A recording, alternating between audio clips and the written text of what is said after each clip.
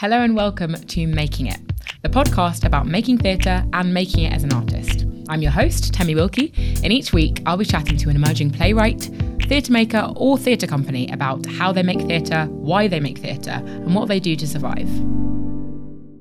I am thrilled to welcome Ella Road to the podcast today because I think she is totally amazing. I saw her debut play, The Phlebotomist, when it opened at the Hampstead downstairs in spring 2018, and it absolutely blew me away. It's the kind of play where you sort of can't believe that somebody actually managed to write it. I don't know how somebody did that. It's a sci-fi thriller set in the not so distant future. And it was so gripping and dramatic and so very, very rich. And it said so much about the time we're living in and where we might be going, while also telling an incredibly human story. I loved it so much. It transferred to the main house of the Hampstead the following year before being nominated for an Olivier Award. That's right, an Olivier. We are in the presence of greatness. I'm so happy to have you. Thank you for joining me, Ella. Welcome to Making It. Thank you very much for having me. What a lovely intro. My first question is, how did you get into theatre? Oh, good question.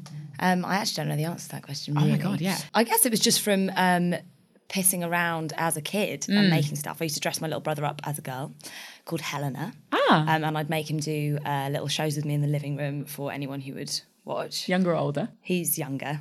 Yeah, that makes sense. And actually, I think he quite enjoyed it. Yeah. But that was kind of my way into theatre. I didn't come from a theatre family. I come from a family of like medics and science people. Wait, what do your parents do? My mum is a GP.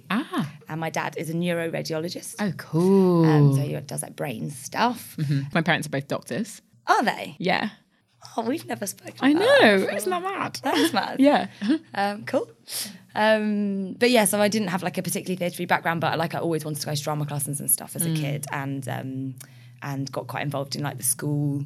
Like I even remember in like primary school wanting to like direct the entire puppet show in year 2, and finding it like the most exciting thing ever. Yeah. So I think it's probably just like been in me from a young age. But yeah, it wasn't until I remember like watching the Harry Potter films and being like, I want to be in it, and like trying to find a way, and starting going to like Saturday drama classes and stuff like that. But it wasn't really until I guess I went to like university and I started getting really involved in the drama society. That like I was like, oh, this is a career that you can do. And did you start were you watching theatre like very much? Like you kind of were talking about like the main drive being from within you, like wanting to be in it or direct stuff. But like what did you see much as well? We did see stuff sometimes. My granny used to take me to see dance shows a lot. So we didn't go to the theatre that much. We went to the pantomime. I think it's funny because actually listening to other people speak about their first theatre experiences, they're almost always pantomime. Yeah. Which makes me like feel even more sure that pantomime's like a really important part of our culture. Because like it seems to be the first way in that a lot of people have. Like we used to go to the like local annual pantomime. Both my grannies used to take us to different ones every year. Where did you grow up? I grew up in Archway. Oh, cool! Yeah. But we used to. One of my grannies used to take me to one like near Muswell Hill, and then another one took me to one up in Enfield. Yeah, I think it was in Enfield. But no, we did go to theatre sometimes. Like, I think once my parents started realising that was something that I was enjoying doing, like they'd get it for me for birthdays and stuff. Yeah. But we weren't like a massive theatre-going family. Yeah. I always find that interesting because it's like, where did that impulse come from? Like, if it didn't come from my family, which is, I'm completely the same. My parents are like, have no interest in theatre. So it's like, it feels like it came innately from you. Innately from you. Yeah. And like, I'm always like, oh, where did that come from? Where did that spark? I don't know. Maybe I was just like a big expositionist. Is that a word? As a kid, just wanting to have the attention on me. I don't know. Though actually I wasn't really like that. Like I wanted to like dress up and do little shows, but I was quite shy. Yeah. Oh yeah. Yeah. And so when you went to university, did you study like English or drama or any of those things? I studied English. I actually, thinking about it now, I did want to go to drama school before then. But we had a family friend. My stepmom's friend is an actor. He was like the only like real life actor that I knew, and he was very much like, if there's anything else that you can think of doing and that you could ever think about wanting to ever do that. Don't do drama. And I was like, okay.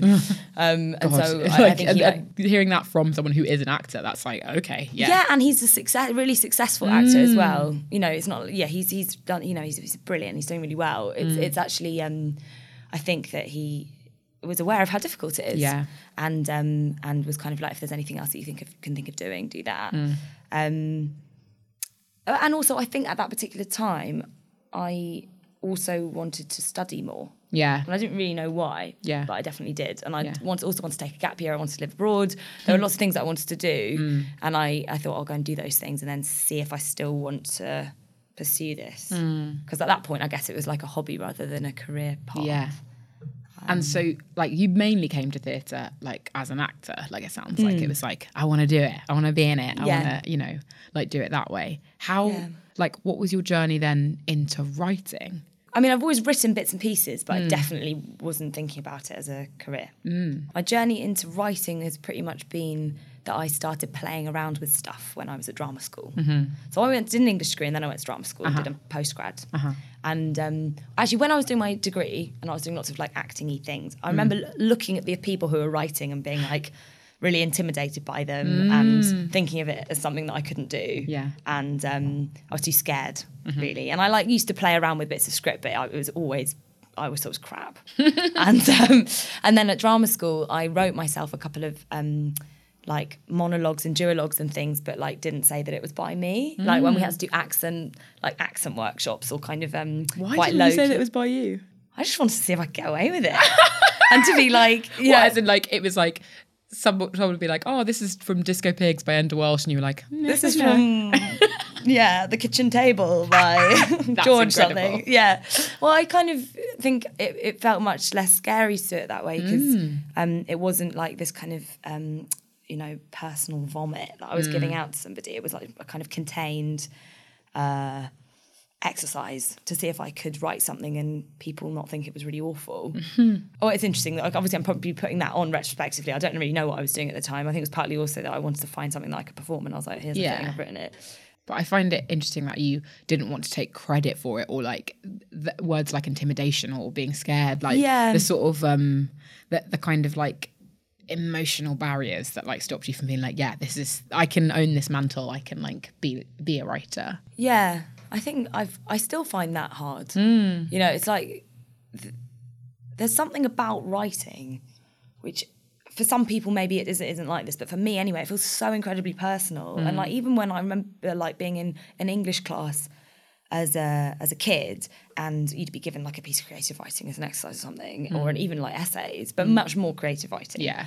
And I would be terrified of someone looking over my shoulder. Yeah.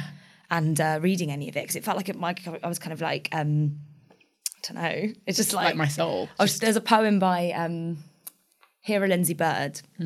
It's a really great poet, and it's at the beginning of this book of poetry. There's a poem about what it is to write, and it's like she describes it somewhere along the lines of like peeing yourself at a supermarket checkout. I think that's the like metaphor she uses, and wow. I agree. Like with that, it feels a bit like you're standing in a pool of your own urine, and like it's slightly shaming, but also a bit like, well, I did it. Here it is. There it is. And I'm still kind of shedding that maybe. So yeah, it is weird at drama school. I guess I also was like very much, I'm going to be an actor, and I am identifying as an actor, and I don't want people to think that I'm not. Yeah. I find that so interesting. Like, me and Ella have had such great chats about that sort of actor-writer divide, because like, do you still think of yourself primarily as an actor? No. No, I don't. And that's like been quite a recent change. Yeah. How recent? Maybe in the last year or less. Yeah. Yeah. Whereas like, I think I'm still at the stage where I still primarily think of myself as an actor, because I've just been doing it longer. It's who I am. It's like who I've been since I was like 7 or something. Like it just feels like, but that's who I am. But I feel like almost like the opportunities with writing almost come a bit quicker, I guess. Like it doesn't, I don't think it's hard. I don't think it's easier, but at all by any means. But I was trying to remind Ella before we started recording that she said something amazing to me that has really helped my brain, which we were chatting at the Bush, and you said that, I'm going to try and remember it right. You said that you love the process of writing. Oh, I remember. No, it's the opposite. Like acting itself is a joy, like being on stage or like being in front of a camera, like saying words, feeling things, yum. But the lifestyle of an actor is horrible. Yeah. But like the lifestyle of a writer is great. Like you kind of make your own schedule. Like there's you kind of have the power, but the process of writing is horrible. And like that sort of dichotomy for both of those things was just so clarifying. Like I was like, yeah, what, like, like that's delineation. And I think that's so interesting. Like, I wonder when that shift happened and why you think that shift happened, and like how writing so much has affected you as an actor, or how seeing acting. Yeah, I mean, it's kind of like what I said and now what you've said. It's like that realisation that, well, A, you can do both. And that's fine. And also you can do more at one time and less of another and switch it up. And also that at the end of the day, you don't always get to choose what work's going to come along at any given time. And sometimes it is a case of just rolling with it a little bit. And I feel so incredibly privileged to be working as a writer. Because I know a lot of people aren't, who would love to be, and who probably should be, but they haven't had their plays read, or it hasn't, whatever, their scripts haven't ended up in the right places. And actually I've kind of got to roll with it a little bit. There is a huge amount of autonomy about doing this rather than just acting, and I'm enjoying that. And so I feel like, and I'm enjoying that as in I'm genuinely enjoying it, but I'm also kind of enjoying that on a day-to-day basis. Like the way that I am constructing my life at the moment is very free. And I guess I am writing 90% of the time. And so that is what I'm doing. So yes, over the last year, I've spent most of my time doing that. So I would identify more as a writer. But, I'm hoping that in the next, once I've cleared a couple of these projects, I can start moving my focus over to acting again, and maybe that will become the main thing for a bit. I don't know. For a little while I felt a bit stressed out by it, and I was a bit like, when people would ask for a biography or people just ask you what you did, I'd be like, I'm an actor and a writer. And actually I'm like, I don't know, I'm writing most of the time. So that is what I'm doing.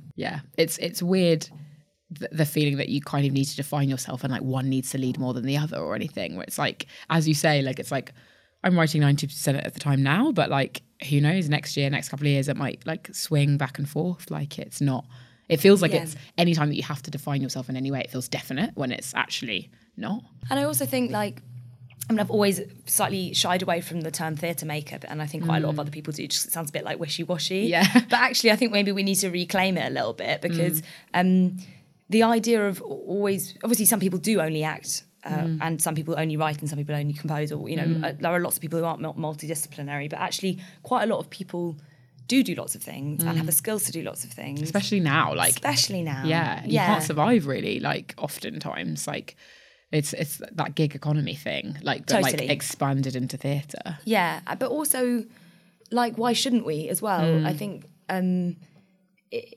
we can all be kind of active members of the industry, like, or it's like, or even if your skill set is such that you just want to set design, say that's your thing, right? It doesn't mean that you're not.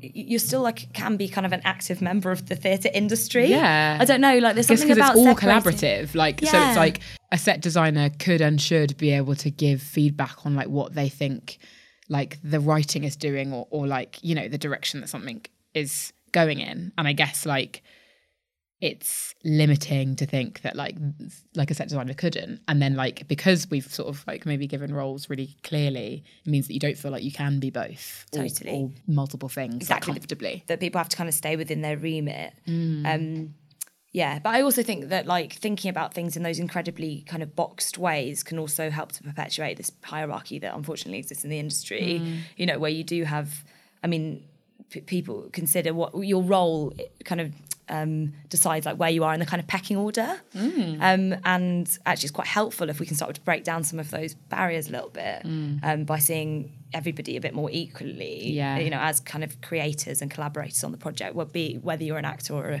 or a set designer or a director or a writer or composer, whatever, that actually like it doesn't exist in this kind of top-down way, and actually it is a bit more like we will bring our own different skill set to the process. And one day I might be writing the play, and the next day I might be acting in the play, and it's not like I kind of shift up and down some kind of hierarchical ladder. You were sort of saying like 90% of the time, like over the last like year or so you've been writing. Like what does your process look like? Like what's like a normal working day for you? Well, when I say 90%, I mean like quite a lot of that time I'm procrastinating or like eating. What does the working day look like for me? I still haven't, if I'm completely honest with you, right, I've, obviously haven't been doing this for ages, but I've been writing more or less full time, whatever that means, over the last year or so, and I still haven't quite nailed the working day. I work best if I get up really early in the morning, which is slightly unfortunate because I also really love staying up late. And obviously I really like, socialising and doing things in the evenings. So often I'll like start the week feeling really great about getting up really early and then like working until lunchtime and maybe taking some time off in the afternoon because my concentration always completely drops in the afternoons, and then doing something in the evening, but often by like Thursday I'll completely crash because I won't be getting enough sleep. Yeah, but for me, I quite like this morning, for example, I got up quite early, and then I write a diary. Normally I write it before I go to bed, and I don't write it every day, but I tried to just write it this morning before I worked. It was really helpful because it kind of cleared out some of my personal, emotional, existential junk, and then cleared a bit of space for... When I was talking to Jasmine Lee Jones, she talked about doing morning pages, that like artist way thing, and I actually tried it. I've been trying it over the last like week, and I find it really hard because it's like 3 A4 pages of paper. Wow. I know, like, and it's meant to be first thing. I only realised it was meant to be first thing like a bit late in the game, so I'd like eaten, like meditated, blah blah blah before, and I was like, wait. But I do think there is something in like clearing your brain of like, I think you just said like personal stuff, like it's like kind of taking the trash out, like trash. I don't know why I said that. I'm not American. Trash. But like say clearing it out, clearing the decks, and then starting. That's like interesting. Totally. I mean, because I'm sitting there all day sometimes at my laptop on my own. Yeah. My brain's bound to wander into my own thoughts and feelings. So like, even if I'm working on something which doesn't, at least on the surface, seem particularly personal, there always ends up being personal. Yeah. Isn't it? Let's be honest. But yeah, it's quite. I think in theory it's a good idea. Actually, I spoke to Jazz about that as well because we did a residency together a couple of weeks ago. And I've never read The Artist's Way. Lots of my mates have, and yeah, I'm sure it's great. But I actually haven't read it. But I just maybe that is why I thought it would be a good idea to write my diary in the morning subconsciously. Yeah. But everyone finds their own way of doing things. Like I personally love doing exercise. Like it's just. I love being outside. At what point in the day? Any time of day. No, like when I'm getting a bit itchy. Sometimes like I'll save it. Like I'll do a few hours work and then I'll go. Nice. It's just good to get outside, I think. Yeah. And sweat a bit. But obviously like some people hate that. But that's fine. Swimming I always think is really great. But I only really like swimming outside. But I think when I'm swimming I get into quite a meditative state, and sometimes I'll like actively not think about whatever I'm working on, but then my brain will go there anyway because you're kind of like in this meditation zone and like sometimes end up solving some problems. Or like when I'm cycling, or something, I have like a really good idea, stop and write down. I feel like sometimes if I'm like freaking out and I'm struggling, I'm like, go for a walk. And sometimes when I go for a walk, I'm like, actually, it's so simple. Just do this. Yeah. I've taken characters for walks before as well. Oh, as about you're like, okay, Sherry will walk with me and I'll talk to Sherry. That's so cool. Well, is it a bit that's very cool. I think it's like, well, it's kind of a drama. It's quite an acty thing to do, actually, isn't it? I remember doing a bit of like, I think it's Stanislavski, like stuff when we were at drama school, and we'd go out on like, you go out for coffee with another character in character, or you go for a walk or something. I remember trying to do it on a play that I've written, which is going to be on at Theatre for Plymouth next year. Next year? Yeah. I took the girl who's one of the main characters out for a walk with me one day. And it was actually really helpful to like try and look at stuff in the way that she would. Wait, so you were kind of being her? Ah, wow. Oh my God, that's so cool. I thought you were like, in your head, like she was just with you, but like... I think that's weirder. Is it weirder? Well, I don't know, having like an imaginary person walking next to me. True, yeah, right. You're so right. I was like, I'm Hayley. Yeah. It's Hayley. And like, how would Hayley feel going for this walk? Wow. And what would she see? And how would she look at that person? And what would her response be? That's so interesting. I mean, it is interesting. And it actually was quite helpful. But at the time I was like, is this me basically just making excuses not to sit at my laptop and work? That's so cool. Because I did a workshop with Alice Birch like a while ago. Right. And so often like writers have like character questions that they can like ask like the characters to like sort of find out more about them and get more depth and like, knowledge about them in detail. But like I found it really useful the way that she did it is that she like sort of put the way that she phrased it. It wasn't like, what is their hair colour? It was like, describe your hair. Like, so it was like, it was to the character. And I found that so useful, like framing it to the character and letting them speak for themselves. Because I feel like it's a weird thing, I think, when you're writing characters, it's like they exist, I'm just getting to know them. And like, so phrasing the question in that way just helped my brain so much. Whereas like, what is their hair color? It's like, I don't know. I don't know them yet. Yeah, actually, I haven't really ever thought about it like that before, but like kind of rather than like them being like a little doll that you hang things on, imagining that they already exist and you're just like uncovering them, like kind of archaeology or something. Yeah. And I think that's probably why my brain was like, I thought you took this character for a walk, because it's like, okay, I'll but now that I say it, I know it's really weird to fit in my head. It's like, oh, cool. Like, you know, what do you think of that tree? But it's way better just to be I think I'm going to try that. No, try it. It's fun. Also, particularly if you're, you know, obviously not all writers have background as actors, and they might not think about things like this. But but actually, for me, it feels like an easy way of getting into a character to then be able to write what they sound like and how they speak, because I think it's a little bit just like it's like improvising as an actor, isn't it? Yeah, that's so good. I feel like there's a specific project that I haven't started, but I've been stuck on, and I feel like that's probably my way in. So thank you, Ella. Oh, my pleasure. Where do you write? At the moment, in my bedroom quite a lot, though I'm really trying not to, because it's like a bit icky. How so? Well, it's kind of fine, because I quite like writing at funny times of day. It's actually really hard to then find places to go. So if I'm writing early in the morning or late at night, obviously being in my room makes sense. And I also quite like sticking stuff up on the walls, and like I've got a whiteboard that I write stuff on sometimes. So that's all fine. But sometimes it's like I don't really like the idea of sleeping in the room that I'm writing in, because it's almost like you can't feel. Escape. I can. I mean, yeah. Sometimes I can't sleep. Sometimes I can. But it's almost just like it almost like smells of the play. Like I come back in, like, you know, to the place that I've been working in, and it's like it's all still hanging in the air. Yeah. And it's quite. I don't think it's that good for your mental health, really. Though I do keep on forgetting to not do it. But I also work in the library at the Wellcome Trust quite a lot.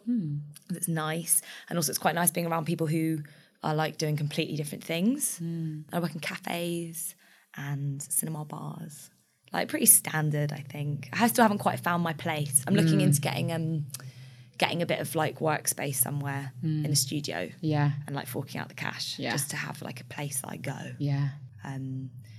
But yeah, there's something quite nice about being, because I used to try and like work in like theatre cafes and stuff quite a lot, but which is obviously lovely, but I just bumped into all my mates. You just end up like getting completely distracted. Yeah, and I think I used to go to the Soho Theatre to work. Yeah, and I think same, part actually. of me went so that I bump into my mates. Yeah. It's like I want a distraction. Yeah, where do you write? I think I often write in my room. But I think I'm just like surrounded by nice things. I feel like I'm a Cancer, and like Cancers are known for being like really good homemakers, and so my room is like really nice. And I think because my desk, like my back is to my bed, and I think I've got a weird relationship with my bed where it's like I'm going to write for an hour and then I'm going to lie down. It's like I'm sort of treating myself. Oh, so nice. It's like, but I don't know if that's good. And sometimes I can't. It depends on, I think, the stage that I'm at with a play. Sometimes I just literally can't like write in my room. Like, I think certain things I'm like, oh no, I've been here too long with it. It doesn't want to be here. It wants to fly free. So I have to find somewhere else to go. Yeah. You kind of like talking a bit about like your mental health, like, and like also like with your exercise as well, like that being like when you were like, sometimes you just need to sweat. I was like, yeah, you do. Like, and I wonder whether like sometimes, because with writing, it can be so personal when you're in your head, like what things that you do to kind of like balance that with your mental health and like sort of make it less isolating. Yeah, it's a tough one. And I think sometimes I feel like I'm managing it all really well. I go through weeks, I'm like, God, Ella, you're great at this. You've got the life balance. You know, you're doing your exercise, you're writing in a diary, you're spending enough time not working, you're working enough. And I'm like, oh. And then other weeks I'm like, this is a complete disaster. Why am I so unhappy? I think, for me, exercise is a really important thing, partly because it just gets, I need to be outside quite a lot. And there is a difficult thing with like, you know, actually I love writing, I love making theatre. I think it's really important. But actually, I don't know if I'm personally built for sitting at a desk all day. Yeah. And do you think you're an extrovert or an introvert? I don't know. I don't know. My housemate definitely is like, you're an introvert, because I'm like, don't talk to me, I'm writing.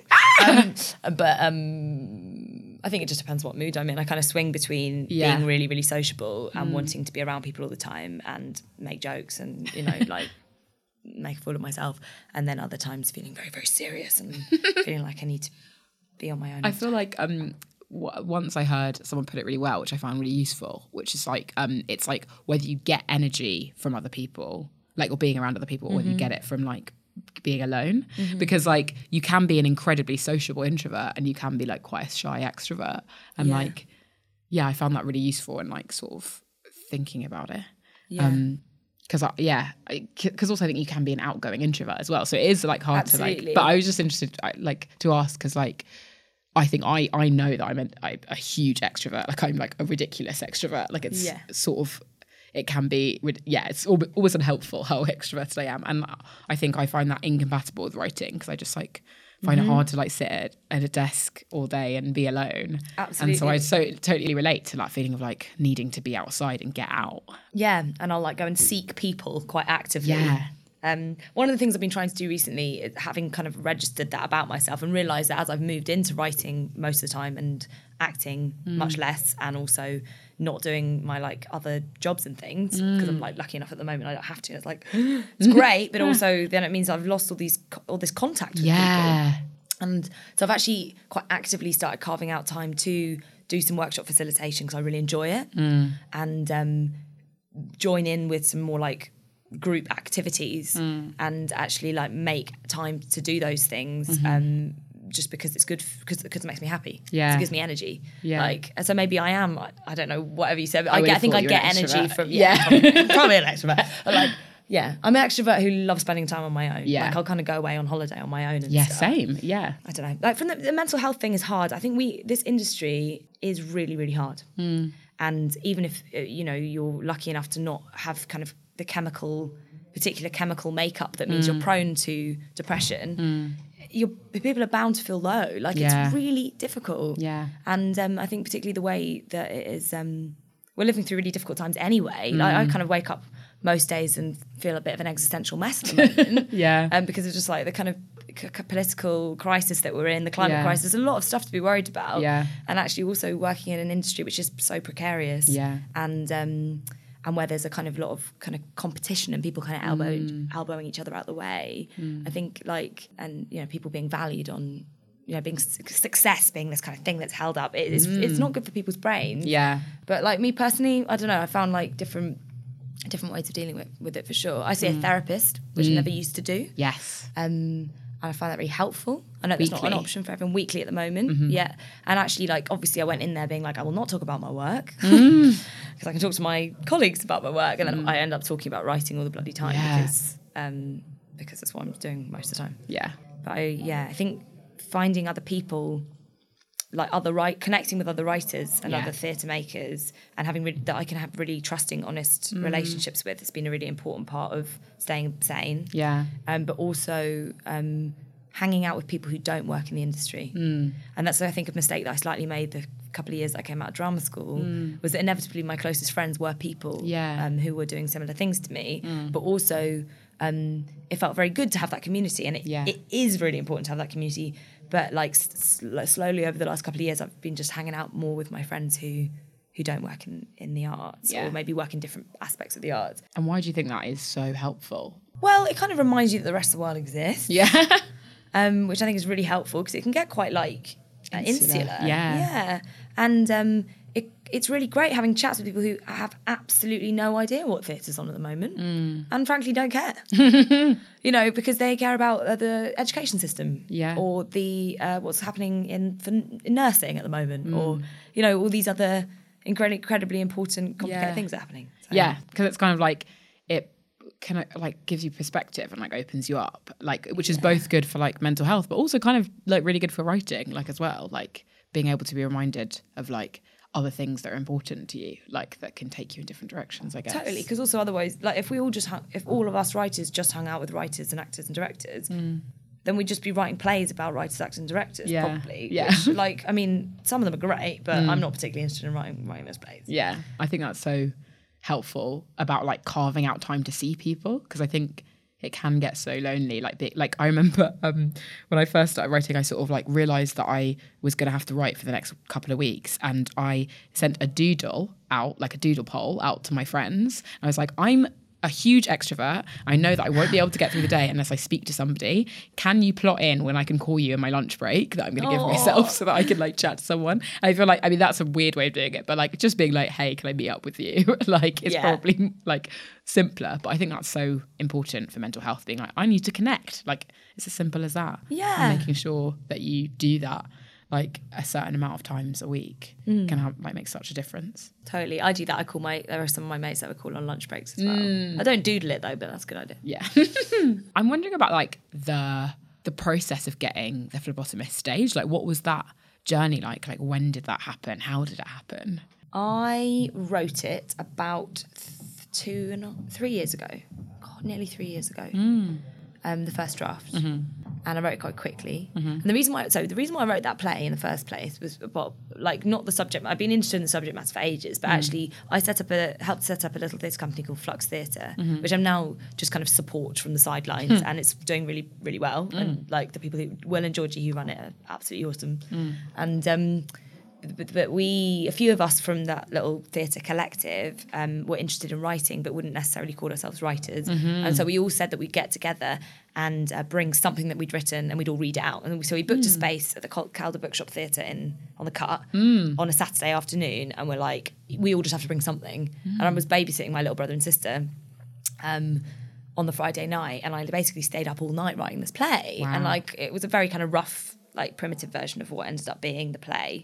But maybe it wasn't that different. And I kind of brought it along, and then we read it and I was like, oh, I think this is quite good actually. And everyone else was like, no, I think it's really good. And I was like, cool.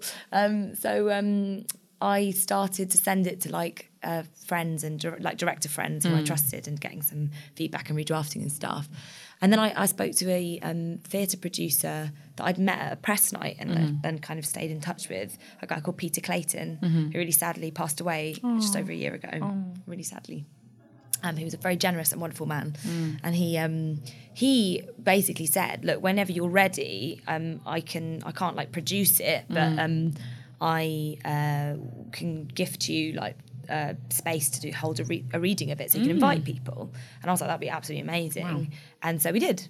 And so by like the spring, I was like, I think I'm ready. So we booked the space out for the summer. And so how long ago was that from the first draft? It was a few months after. Cool. But then obviously we had to book, the space wasn't free till like June, and then and then I did a bit of R&D on it as well. Got it was a kind of process of, at the beginning, just getting mates in my kitchen and reading it and playing around and doing improvisation and stuff. And then actually I asked another friend of mine if he could give me a bit of cash so I could pay some people.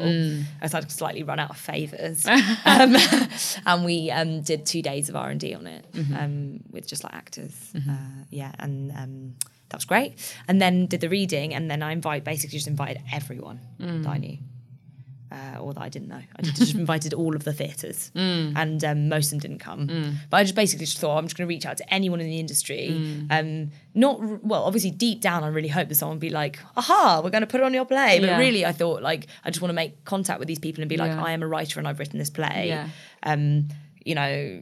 Like, can we chat? And actually most people didn't come because it's really hard to get people out on an afternoon. Then the Hampstead, Will, who used to be the literary manager at the Hampstead Theatre, came, and then he sent me an email the next day and was like, do you want to come in for a meeting? And then I did the following week. And then he was like, I'd really love to pass on your script to the artistic director, who was then Ed Hall, and Greg Ripley Duggan, who is still the exec producer. And I was like, of course you can. And actually, I remember I sent him the script, and he was like, Ellie, you haven't got your name on the script. And I was like, oh.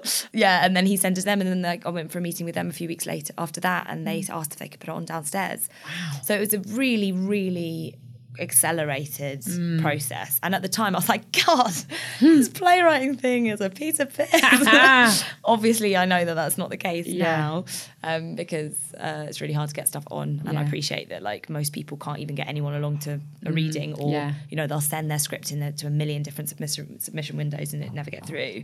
So I now appreciate quite how lucky I was that somebody even came. Because I do think about that a lot, actually. Like, there are so many brilliant writers out there and so many brilliant scripts, but it doesn't mean, like, it doesn't really mean anything until somebody gets into the right the hands of somebody who can push it forward. Or, and like, who gets it, like, who just like is like, this is right. This is right for my theatre. This is who I am, and this is why this speaks to me. Absolutely, Because I feel like I feel like my journey was a little bit similar. Like, it was like a rehearsed reading that, like, actually, as you say, like, no one really came to, but like, because the guy who directed that, Tom Wright, who is a legend, my patron saint, he was speaking to the Bush anyway about his work, like, because he's a writer as well. And then, like, that meant that it, like, got into, like, the Net's hands and Dan's hands and everyone. But it's, like, it's those specific people that get that play. If it was, like, a sort of different theatre or a different artistic director, I don't think that it would be being staged. But because it's, like, the right person sees it, like, that is why it happens. Absolutely. It's like it's a taste thing, and there's so much luck involved, which is actually really frustrating, because you can't control it. But I guess what you can do is be really loud, like, and actually invite people. Because that's what I realised is that, like, I remember when I used to do this little singing class on Saturday, and there was the guy who ran the class was absolutely terrifying. In fact, I really hope he doesn't listen to this podcast. No, he was brilliant. His name was Ray, right? And he was terrifying in a wonderful way, in that he was, like, really, really pushy and really kind of made us all try absolute best all the time. And I remember he used to come out with these, like, little words, like phrases of wisdom. And one of the things he used to say was, it doesn't matter how good you are at singing. So it was obviously singing class. If you're in your bedroom singing beautifully into a hairbrush, the likelihood of a music producer driving down the street at the exact moment that you're singing, like, your best verse into a hairbrush with your window open, the likelihood of that person picking you up and making you into Britney Spears is basically zero, right? So, like, it doesn't mean anything unless you put yourself out there. And that's really scary. But actually, like, I think you do have to do that. And I think, so it's obviously a combination of being able to put yourself out there plus all of the luck that we've just spoken about. But I think that's the thing. It's like, you can't get lucky if you're not kind of in the race. What? I'm sure I'm butchering, like, some kind of, like, well-known phrase, but it's like, unless you're in it, you can't win it. I know there's a much better one, but I don't know what it is. Totally. Because it's like, I completely relate to that feeling of, like, I don't think it's going to be on. Like, no one's going to put it on, but I'm just going to invite everyone so people just know that this is what I'm doing. And I think I did the exact same thing. It's like, I had a rehearsed reading and I was like, I'm just going to, like, send letters out, not letters, emails to, like, everyone. And I think that's the kind of way that these things happen. And it doesn't always happen, but like, that's the kind of first step, because at least then you're, like, a theatre or, like, literary, like, person, like, knows that you're writing and, like, will recognise your name. But I think it's also like what you said, it's like finding the people who it chimes with. Like, any piece of work is not going to chime with everyone, and that's fine. You don't need it to. Like, it'd be really boring if we all like the same stuff anyway. So also it's also about being specific as well, because I did like, even though I never dreamt of my play being on, like, I was like, the Bush would be, like, the place that I'd want. Like, it's like it's made for that space, and, like, I didn't write it with that space in mind, but when I dreamt of it ever being on Beyond My Wildest Dreams, I was like, oh, it'd be great if it was on the Bush. And I think it also is, it can be good to, like, send it everywhere, but I think it's also really good to be like, hello, you specifically, like, you might like this is the right kind of play for, like, this theatre. Absolutely. And also connecting up with, like, the other creatives that you also, whose work you like too. Like, who, you know, it's like finding your people a little bit, people who are making stuff that you like, because they're probably going to be the people you end up collaborating with later down the line. So true. Because, like, if you picked a different director, for example, for that reading, like, he might, was it he? Sorry, you say Tom, he or she, other director person, might not have might have liked it, but not have not have been in with the bush. Yeah. But also been like, meh, you know. Yeah. Oh, it's quite a nice piece of work, but it doesn't really mean anything to me. Like, yeah. So. And like, what was the rehearsal process like? Like, how did you feel like while it was being rehearsed, and then when it was like went on to being staged? Like, what was that journey like from like the day one of rehearsals to like opening it? It's probably really easy to look back at it with rose-tinted glasses, because I actually found it really stressful, and quite scary. Whereas now I'm like, it was great. The whole thing was great. Yeah. I mean, it was great in lots of ways. It was so exciting. The actors were amazing. Yes. And I felt so lucky to be working with that team, and also to have like my work in such capable hands, and people were treating it with such care and respect, and that really was like incredibly. I felt very privileged. But it was scary. Yeah. You know, as a kind of first experience of handing something over. I mean, I don't actually, maybe handing something over isn't quite the right phrasing, because you're not really doing that. Yeah. Like, you are still carrying on working on it together. Yeah. Obviously, it depends on on my experience was very collaborative. Yeah. Other people may not work like that. Sam Yates, the director, wonderful Sam, we spoke a lot about it, you know, and he was very aware of the fact that it was my first play, and that we were going to, and he's much more experienced than me in the industry, and that we were going to be kind of working together, working out what the best working relationship was. I had, because it was new, and like very new, I did quite a lot of revisions in rehearsals. Not loads, but there were some chops and changes. Like, I stayed in for the whole of the first week. I'd go home in the evenings, rewrite tiny little bits, cut lines, whatever, and then bring them in the next morning, and we'd feed them back to the actors. But then I made a decision to step out for the second week. We only had 3 weeks to rehearsals. Oh, wow, for that play. Yeah. It was wow, really, really hard. Whew. Which meant that previews were terrifying. Oh, God. And everything went wrong. Oh, no. For the first few previews. I cried loads. Oh. Yeah. Big crier anyway, though. Yeah. So, yeah. I'm really glad. It's so good to hear, because like, you think, oh my God, like my play's on, everything's gonna be fine. Like, you know, that's the goal. And then like, it's really important to be told, like, it's gonna be stressful. you're gonna be stressed out, and you're gonna be anxious, and you're gonna cry loads, because I will, and I know that I will. So you can just to give me hear a other people. ring. Yes, Have a chat. It'll be fine. Yes, please. Yeah, like my mates of mine who have had plays on since, I've like in like the least patronising way. So obviously, literally, I'm still really early on in my career. I've just been like, call me. Yeah, it's okay if you hate it. Yeah, because it's not any. This isn't any reflection on the other creators involved. No, yeah. It's just really, it's really exposing. Yeah. And it's incredibly exhilarating and really amazing, but it's scary, and it's okay to find it really stressful. Yeah. I'm going to do an annoying thing. I'm going to hop back, because I found it really interesting when you were kind of, I just found it fascinating, because you sort of talked at the beginning about like feeling like kind of intimidated, and like the idea of like calling yourself a writer or writing like felt like a sort of interesting like back and forth process. Like, it was like, I don't feel ready to like be like, this is what I'm doing.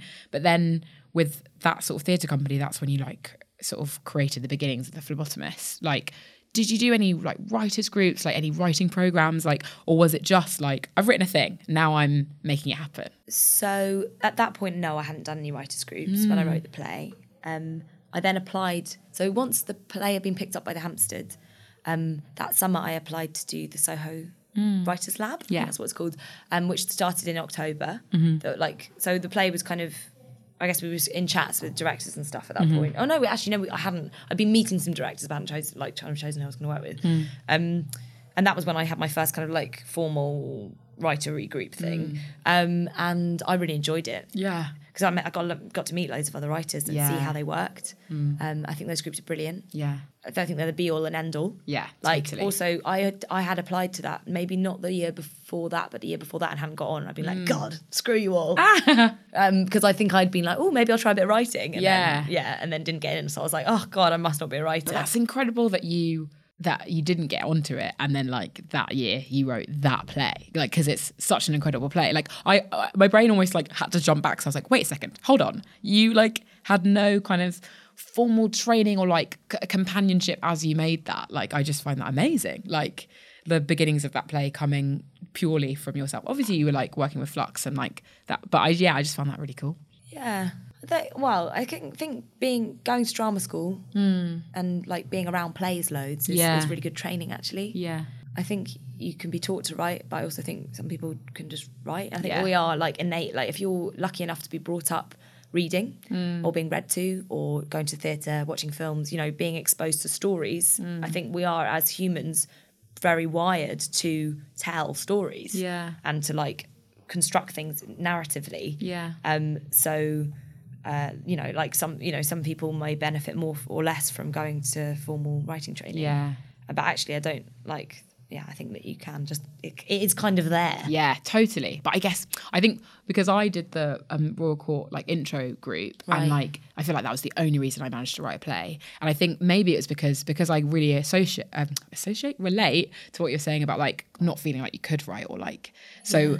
I think it's more like you coming from that place of not feeling like you could, but then years down the line being like, bam, here's a play. Like that is like what I find really fascinating. But I think definitely like there like it would probably benefit loads of people not having like the pressure or like other people around you. But I guess because I sort of really related to that, I was like, wow, how did you go from not feeling like you could to then like doing it without kind of peers and a kind of course and like that kind of structure? But it's just testament to your amazing brain. I don't know. I just think like just also was feeling really frustrated and like had loads of stuff I wanted to say. Yeah. And I was like, oh, like I don't have to wait for somebody to tell me that I can. I'm just going to write it. But also I had been playing around with writing for a bit before then. I just hadn't been showing it to anyone. I think that's the difference. Yeah. It's not like I suddenly had like literally never sat down and written a script before and wrote it. That would be me pretending that I kind of had just like arrived there. Like I had been playing around, I just hadn't been showing it to anyone. Right. And I've been writing poetry for a bit and like I performed that, you know, and that was my first experience actually of kind of getting something I'd written in front of people, in front of an audience. Yeah. And that was just after I left drama school actually. I wrote myself this kind of poetic monologue that I performed at the Old Red Lion. And that was like my first terrifying experience though of kind of writing something and being like, here you go, I've written this, and actually getting some I didn't invite anyone I knew. I purposefully just went and did it to this like anonymous audience. Didn't tell anyone I was doing it. It was like a one-off night of political theatre, and I just like said, can I write something? And they were like, sure. And then did it, and actually that for me was the real first step of going, oh, okay, I've written something that I care about, and other people have clapped and come up to me and said that was good, and I was like, okay, I'm gonna pocket that bit of positivity, and then try and like make something else. And so like, how did you make a living before you were kind of like full-time writing? Like when you were like sort of alongside acting, like what do you do to like earn your money? The money. So when I was at drama school, and then for a bit of time after, I was working at the Natural History Museum. Oh, cool. That's a cool loved job. it there. It was so cool. It was so badly paid. Oh no. Minimum wage. No. Minimum wage, and so far from where I lived. But I loved it because I really loved dinosaurs, and also like really interested in like natural history and evolution. So I applied for it just as like a Christmas job, but ended up going back and doing it in the holidays when I was studying, and then carrying on a bit into that first year that I was out. So my first job actually was tutoring a young woman, a girl, who was unable to go to school. So it was a job through Haringey Council. And that was a really kind of like being thrown in the deep end experience. And I worked with her for like 5 or 6 hours a week for a year. And that was brilliant as a kind of, it was very challenging, but really great. And that was mainly what I did when I first left. And then through that, I then I had like quite a good CV of experience because it was quite a broad range of stuff that we were studying together, and it was also quite challenging. And I then used that to get some other tutoring jobs. And as I kind of went on, I then started to realise I was basically only tutoring really rich kids to get them into private school. And, you know, as somebody, I don't believe in private school. And I don't want to support the system. I started to find that a bit tough. I actually had the same thing. Just after leaving uni, I tutored, and I just found it like, oh God, I'm part of the system. Like, and I mean, also I don't think I was a very good tutor. So I think I probably like, it wasn't me being righteous in any way when I stopped. But like, I think, it can be. It's tricky because it's like, you need to support yourself, and like, you need to do things that enable you to make work. But also, you don't want to do stuff that makes you feel gross. Yes, you don't. But unfortunately, I think because of the precariousness of the industry and the fact that like most people who, if you're an actor, only 2% of actors earn a living from acting, right? Yeah. And writing, I'm sure it's more or less the same. I don't actually know what the stats are. The likelihood is that you're going to have to do another precarious job on the side, or maybe 5, let's be real. to earn a living, to live in London, because London is impossible to live in, as we all know. Yeah. Like no rent security. Like We should all move to Manchester. maybe basically. we should. But, like there are an abundance of things to make it difficult for people to work in the arts. Yeah. And it is just the unfortunate truth that a lot of the people who are like trying to work in and do good work in this industry are being forced to work in quite icky either corporate jobs or like supporting I'd say tutoring is probably at the lower end of icky, really. Like it is like at the end of the day supporting children, mainly children to achieve academic potential, even if you do, even if it means that you're kind of playing into the private school system. Like it is complicated, but like I also think that we shouldn't beat ourselves up too much because it is partly to do with the kind of unfortunate economic system that we're in at the moment, that there isn't a universal basic income or something, to like help people to actually just be able to baseline pay their rent. I think the best thing that I did for myself is to try and find a job on the side that I loved, because I was like, I can't sustain a creative career if I don't love what I do when I'm not acting at the time. Like now I've been like writing and I've like been able to sustain myself a bit more, but like if I was like, I won't survive much longer than a couple more years if I don't absolutely love what I do on the side. So I feel like that's like one of the best ways, and also was like great for my mental health as well, like feeling like I love what I do, even whether I'm acting or writing or whatever. That feels like a really helpful thing. I agree. I had a chat with my housemate about this yesterday, actually.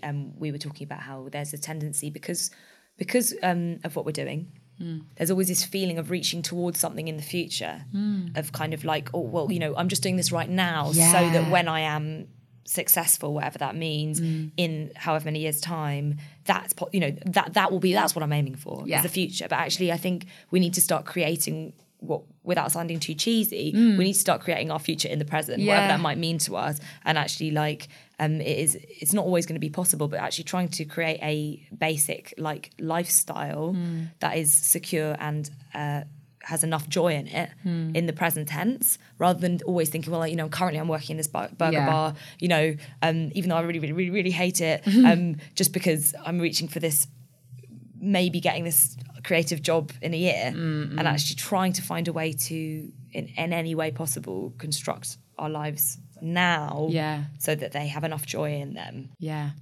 Construct a life that you love for the present moment Exactly. Obviously that it's very easy for me to say this coming from an incredible position of privilege, that right now I am earning all my money working in the arts, and I know that that's not possible. That isn't the same for everybody. But even within my own version of that, I'm like, am I constructing my day-to-day life in a way that makes me happy? I don't know. So like maybe we can think about it. It's like a daily thing as well as a kind of like a lifestyle restructure thing. Absolutely. And you kind of briefly spoke about success just then, like that kind of, and how unhealthy it is to kind of reach towards it. But like, what does success look like to you? If you were to imagine like yourself in 5 years or 10 years, like, and you were to imagine being successful, what would that look like? Oh, I have absolutely no idea. I love that answer.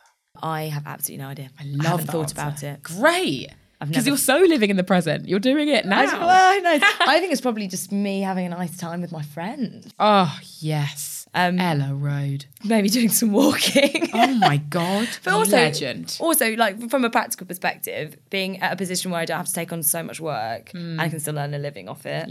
But also have enough time to do things that aren't at all related to the industry. Yes. Yeah. That's one of the best answers I've had so far. Really? It's quite boring. No, but boring is great, because it's like, it's about being content. It's about being like, I want to be happy. Like that's the answer that I just heard. It's like, don't really give a shit. Like, so long as I'm making and like able to eat, like, I don't really care. Like, I mean, really, maybe success would be like having managed to stage a revolution, and we'd all be living in a not a neoliberal society. Fantastic. But I'm not sure if that's currently within my capability. Well, not alone, but not alone. Yeah.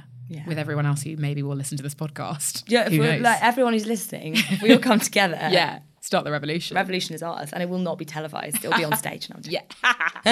My final question, or I feel like, I guess it's sort of two-part. I'm just wondering, like, what you're excited about making next. Ooh, I'm excited.